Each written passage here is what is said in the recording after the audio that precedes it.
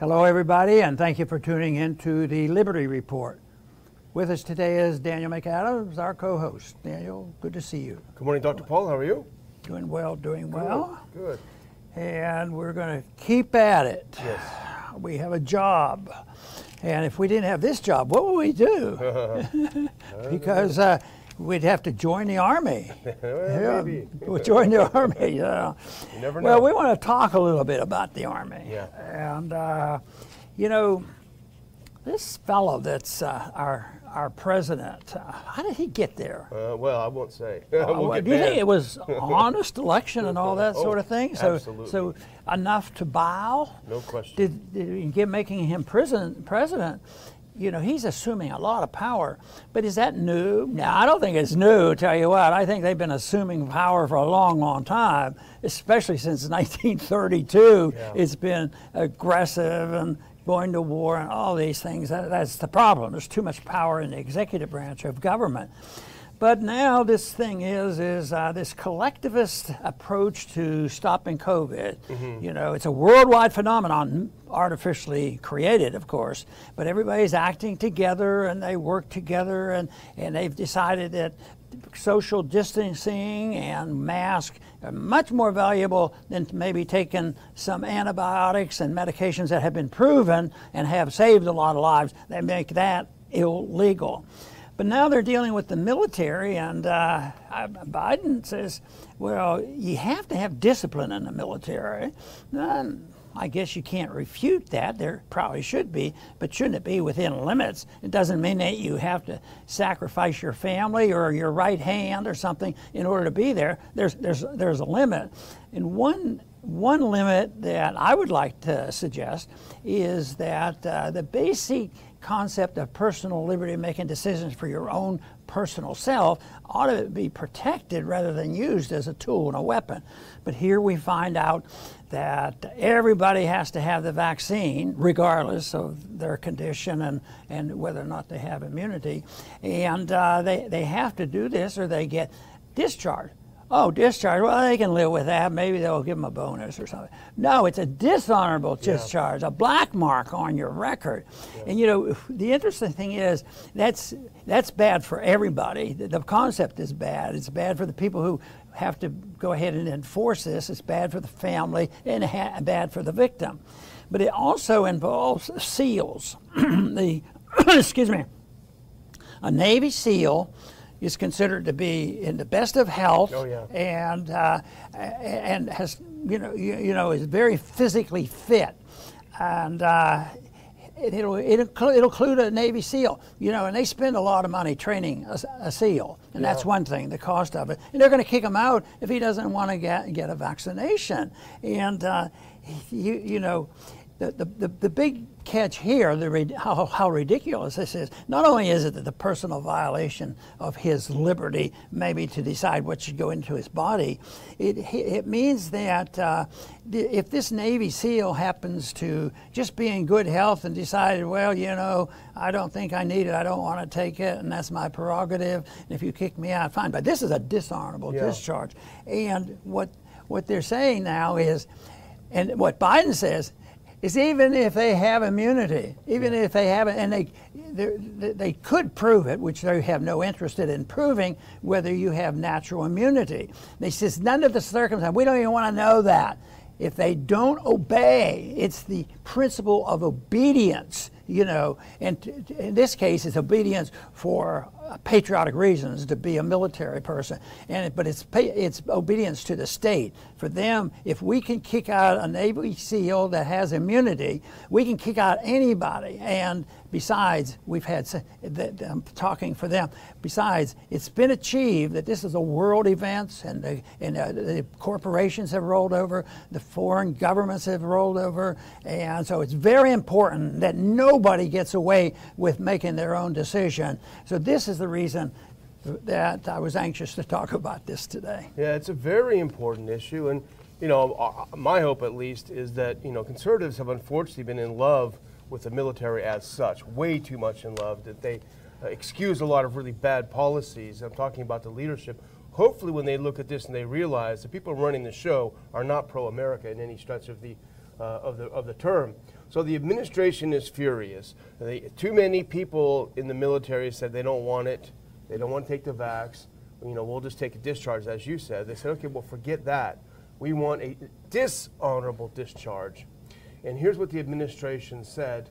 And they said this about an amendment that was put in by Mark Green of Tennessee. He's a Republican, but the amendment he put in, even though we would call it very weak, nevertheless got the backing of all Democrats and all Republicans on the House Armed Services Committee. So maybe that's why he did something that they could all agree on. They all agreed that any discharge but honorable, they should not have any discharge but an honorable if they are kicked out, you know, for refusing it. The administration said, no way. They said anything but a dishonorable discharge would detract from readiness and limit a commander's options for enforcing good order and discipline. And I was thinking, well, of course, when General Milley goes outside the chain of command and calls up the Chinese and says, hey, I'll tip you off if we decide to bomb you, that's okay. That's totally good order and discipline. But the question is, why would they refuse? And you say one of the reasons they might refuse is because they've had it. They know that it confers natural immunity.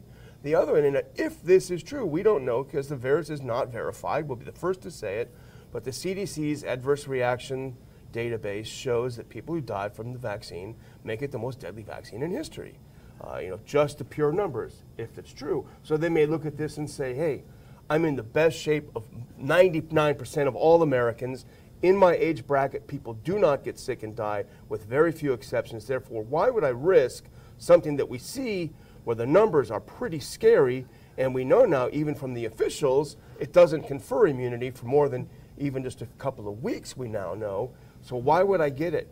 Well, the answer is, if you don't, you get dishonorably discharged. It's interesting that they have to do this and take this risk, even though they don't want to.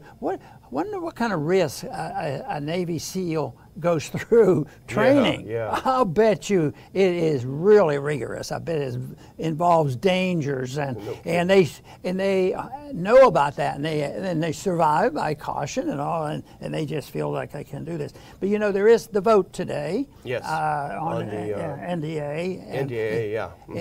And they're going to bring that, the amendment, I'm sure, I don't know the rules of the bill, but they'll probably have a vote on that. Yeah. On that amendment. If it's bipartisan, they should, I would think. Yeah. That'll be another news story if they just capitulate and drop it, because you know the Democrats could drop that since they have the majority and just push it aside and not have any vote. Yeah, they could easily. And sometimes they do things like that. Yeah, yeah. So especially if they let it go through by majority, they do. We'll worry about it tomorrow.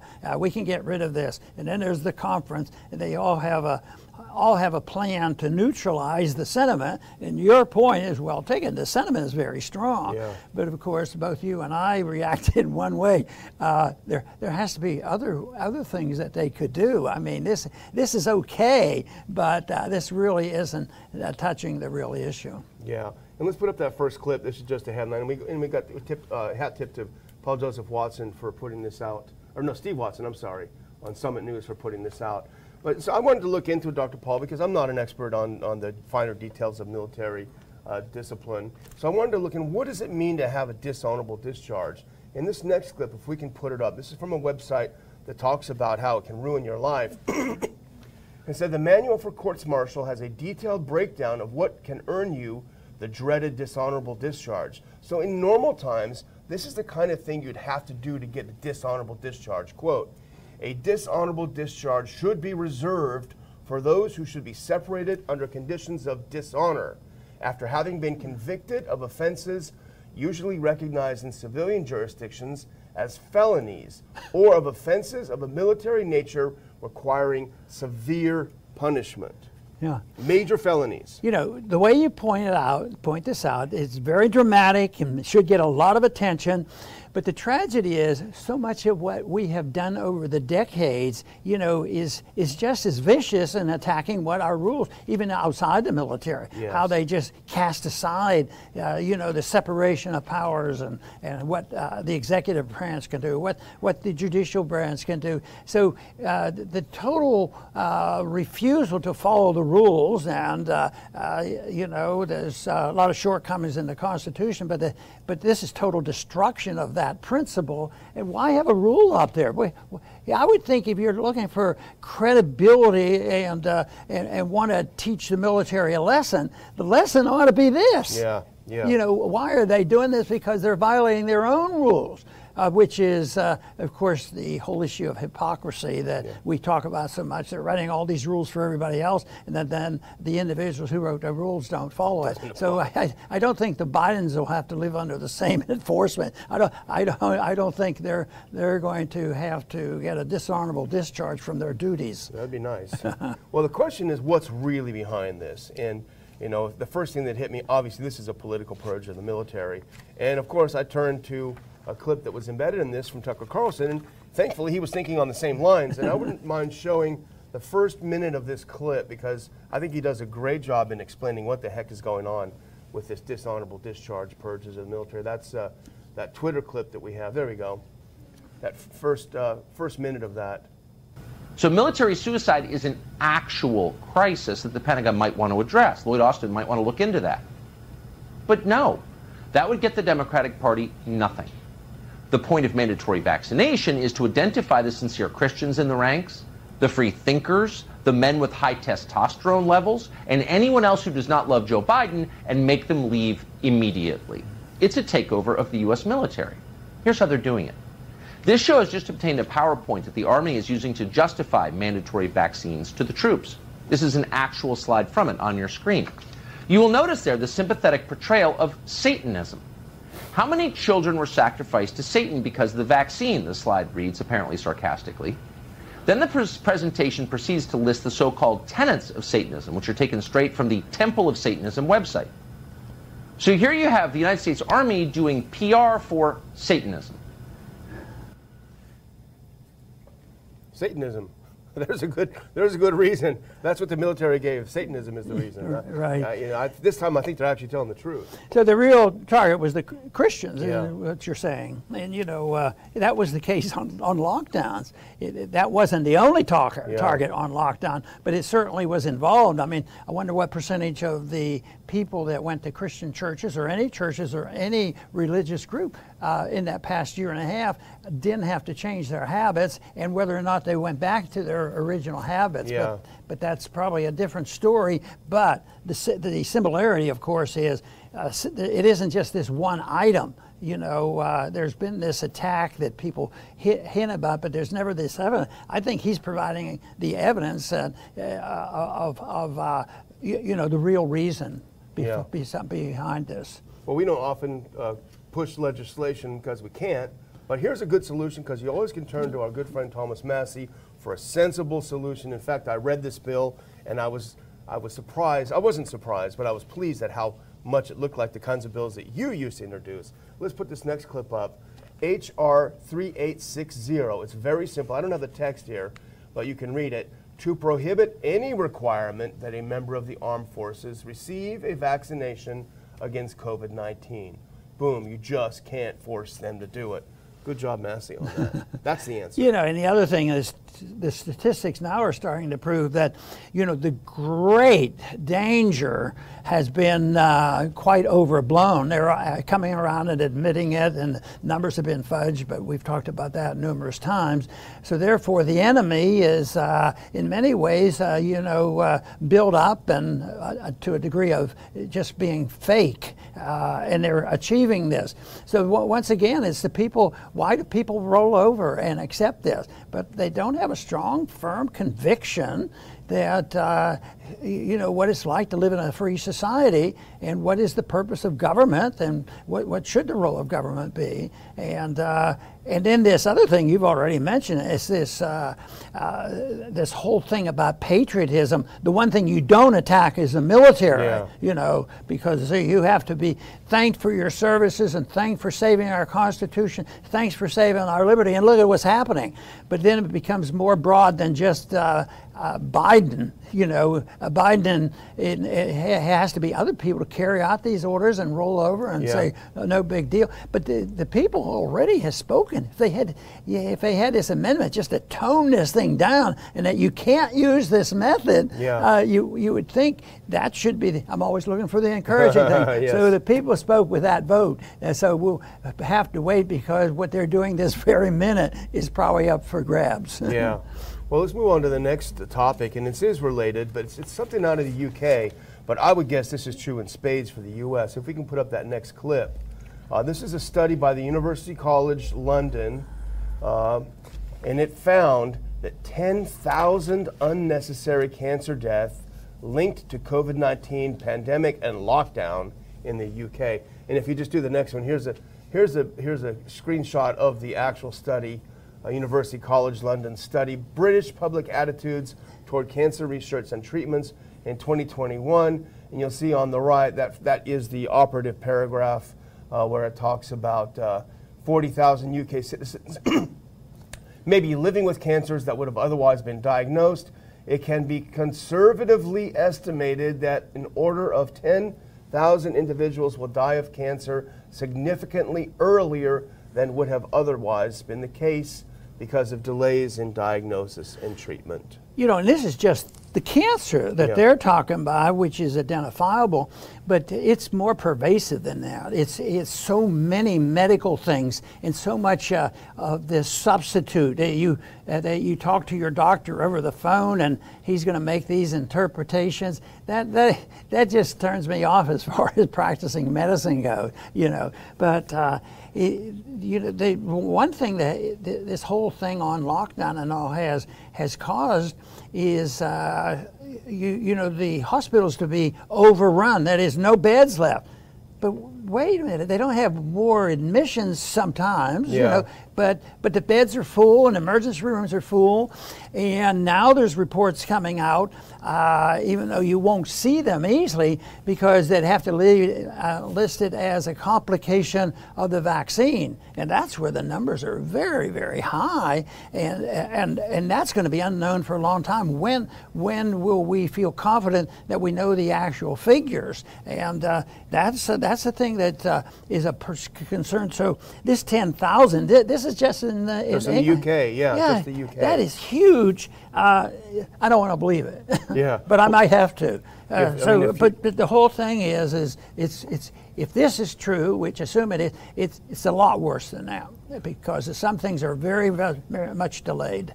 And if you extrapolate that to the U.S. case, you'd have to, double it or triple it? Only, like you say, you make a great point, only cancer. What about heart disease? What about other very serious illnesses that people have that they were not able to get treated? When you start looking instead of and start seeing how many people died because they tried to save some people from dying not successfully, then really when all the smoke clears, you're going to see something pretty ugly. And you could add in suicide in children. Oh, the disease doesn't really hit the kids. They just commit suicide if they get all tight about this silliness and can't understand, what is going on. At least I think it's moving in the right direction because we get a report every once in a while and say, hey, these people finally said enough is enough. So we want to find out. I hope our viewers, if they see something that they think we're missing, some episode, I'd like them to send us a picture, of it. And attending these school board meetings, I think is a great idea. But it usually only takes, if you send the word around town, if you're tired of this, come to the school board meeting, and you can get a group out there. But you have to have somebody that wants to get up front and say, we've had it. Somebody has to speak for the people. It's supposed to be the politicians speaking for the people, but it's the politicians that we have to speak to. Yeah. Well, there's that one story I think we did cover of the mayor who went to the school board. Remember that? Yeah. He said, if you keep teaching this stuff to these kids, I'm having you arrested for child pornography. There are some good mayors too, and that goes to your argument always that local government can be the best way. Yeah, I feel more strongly about that than ever because, big government and centralized government, you have to start with the UN. And now I think how well organized they are philosophically, through the democratic process, they come together and they can get people to agree because there's a democratic vote for all this stuff. And of course, what I want to remind people is there is such a condition called the dictatorship of the majority. Yes. And people see a certain faction, political faction, that's what they dwell on. We have to protect the minority. Well, yes, by the majority. When did this happen? Yeah. When was it permissible to protect a minority by allowing the majority to determine it? That's why you're supposed to have some type of a guideline like a constitution. But when you reject the restraints by a constitution, then you have to go through the dictatorship of the majority, and that is a mess. And that's what we're suffering from right now. Yeah, and well, the next one that we want to talk about a little bit, and this is something, excuse me, we noticed from Zero Hedge, but it's from the American Conservative magazine, and we don't have a clip of the title, but you can always easily look it up. Do the global managers want the pandemic to end? It's written by a fellow called Brian Jones on September 18th, if you want to look it up. It's a fascinating article. He makes some very good points, but I think the central point he makes that's so important, if we can put up this next clip, he quotes another writer who talks about what's happening now with coronavirus. He said, until now, corona policy in every Western country has unfolded more or less according to the same script devised by the World Health Organization at the end of February 2020. The final act was supposed to be the wide-scale eradication of corona after mass vaccination. It is now clear that this will never happen. For the first time since March 2020, there is no obvious international consensus on the way forward. Powerful. But I think it's in that article where they make this point about the dramatic change in medical practice, and that is that what you do, you use physical things like social distancing and wearing masks. And then if there's a drug like hydroxychloroquine or ivermectin, ban it. Yeah. Ban it. You can't do it. That might help. So then you really have to ask that question. Are they doing this on purpose? I think they are to a large degree, because it's a profit system and it's a power struggle, and some people are lulled into this for patriotic reasons, and they want to not participate in anything that might kill somebody, never realizing that some of the things that we're doing now are killing people. And that's why it's so important that people take a look at this. So I think that the answers can be found, but this whole change in attitude of medicine, and they made a big deal out of Joe Rogan because he sort of went with some old-fashioned principles. Let the doctor treat them with the medications that they think are best. And to me, I looked at that and it was a hodgepodge. I thought, well, there were about 5 things he did there. Sounds reasonable, especially since he got better, and others have told us the same thing. That I might not have come to the same conclusion. There was one drug in there that I don't think I'd want to take, but it's the whole thing is it's the choice that we matter. If you and I sat down and we both thought we had to take some medication, you might decide to do something other than what I do. So that is the big thing. But the attitude now is if you don't want to be canceled in any economic way, or canceled by getting thrown out of the military and have a prison record, and that is all pretty bad, and that's where we are today.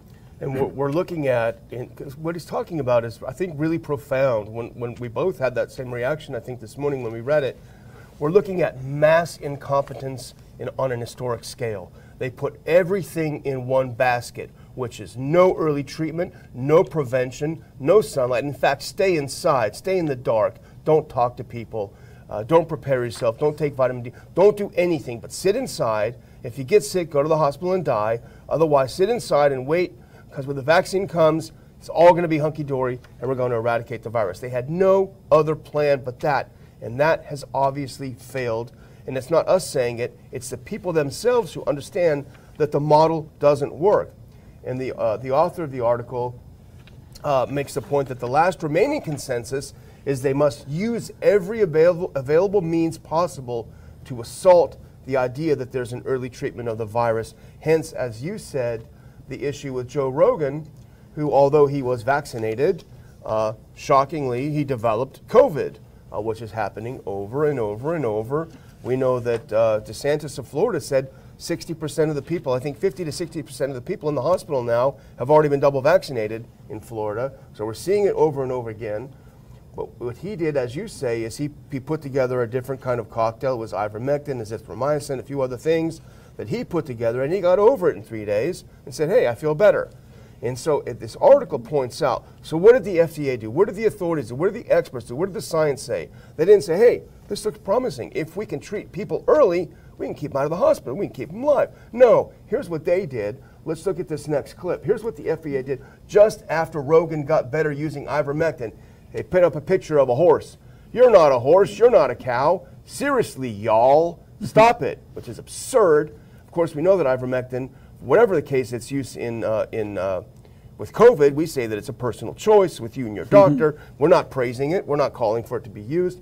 But that is just blatantly false, because we know that its use among humans as an antiparasitical actually won the Nobel Prize. It's been used on people for decades. It was so blatant they even had to backtrack a little bit on that because it was idiotic. Yeah. So, but you know, in that same article that we're quoting from, coinciding with the attack on Rogan, a news story from Rolling Stone said, which claimed that access to the emergency care for gunshot victims, once again, you know, the unintended consequence, gunshot victims at an Oklahoma hospital was threatened due to the number of patients who had been poisoned, yeah, that's pretty good, by overdosing on ivermectin. It was all a lie.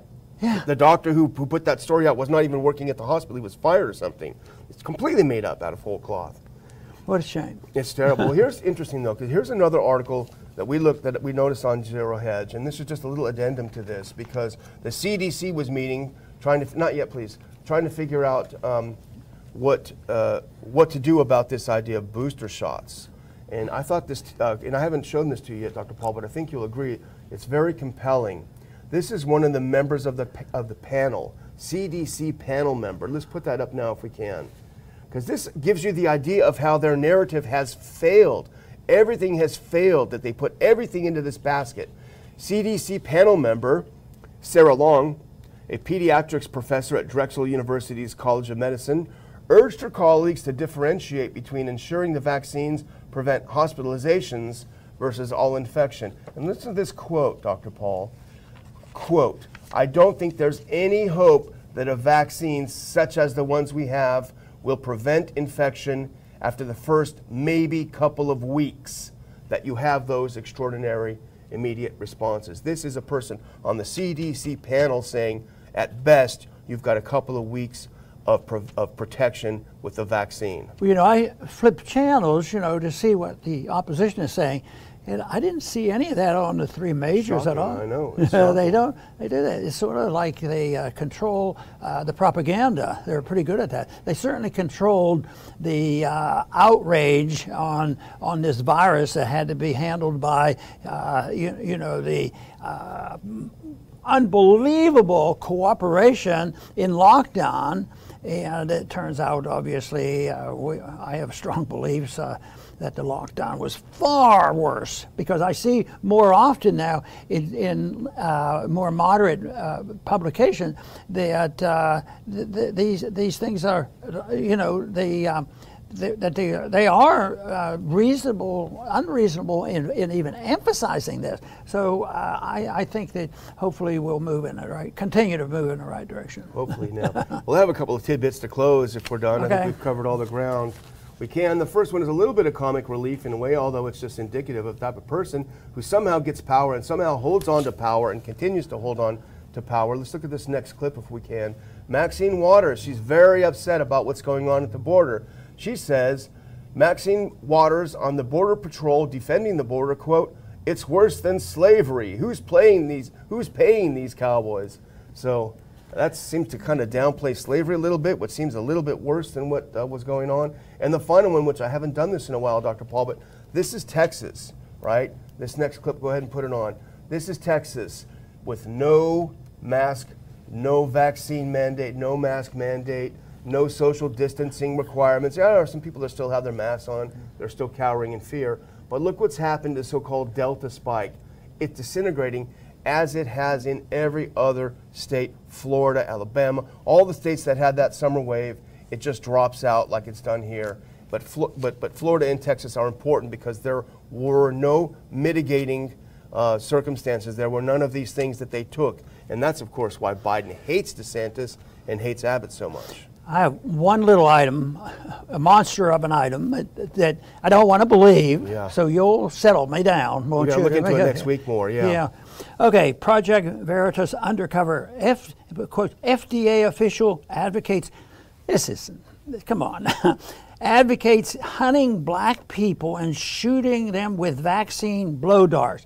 That had to have been somebody had a nightmare and they woke up with this and they wrote it down. Actually, it's not, Dr. Paul. I watched the video last night, an undercover FDA official, many times. They said, what are you going to do about African Americans being hesitant to take the vaccine? He said, go around with blow darts and blow darts in them and force them to take it. He was half joking, but I mean, that kind of mentality in the people that are supposed to be the serious science people. Yeah, they're for taking care of the minorities too, you know. Blow them with, I mean, I think they tried giving him stuff like that before once, a place called Tuskegee. Okay. I'm all done, Dr. Paul. All right, very good. And I want to tell our viewers how much we appreciate them tuning into our program. And we will continue to fight this battle because we do believe that the answer is confronting them with truth and to combat these fictions that we keep hearing. And they're like I just mentioned, sometimes they're so bad you don't want to believe it, but then there's evidence that they are that way. So who's to blame for all this? Well, you know, the universities deserve a lot of blame because they promoted cultural Marxism. You have the politicians, they want to get reelected and they think doing this type of stuff is going to make them look like they care about people and they're patriot and the people go along with it. There's some people making a lot of money doing this. So there's a lot of reasons why people go with this. But the only thing that can combat this is when the people as a group are convinced by their leaders who are talking a different system than what we have today and say, enough is enough. We're going to attend the meetings. We're going to take people there. We are going to be able to show our strength by resisting what is happening in a peaceful manner. There's not a whole lot more we can do, but guess what? That's the most powerful message in the world. And that is a message of talking about principles of peace and prosperity. And when they need it, they're going to take it. And sometimes they wait too long, but eventually they do wake up. There was an awakening, you know, over the Soviet communism. And we don't have that, but we still have a lot of problems. And we have Marxism encroaching into our own Congress right now. So it's persistent. But guess what? That's been around for 100 years? 200 years? Well, in our country, a little over 100 years in the progressive era, that's the modern day. But this principle of authoritarianism has been around for thousands of years. It seems to be built into our system. But that argument about what we do about that is the contest that goes on, and every society has to do it. But they have to recognize that there is such a thing as truth, and we have to seek truth, and we have to be willing to speak out for it, because if you deny that there can't be an answer and become nihilistic about all this, that is doomed to fail, and we've had a lot of that. But I think that that's where I look for the hope and try to promote, get people to understand what is going on and believe what true liberty is all about, and it's a basic principle that can make a difference. It can be the thing that if you seek peace and prosperity, you'll be able to achieve it. I want to thank everybody for tuning in today to the Liberty Report. Please come back soon.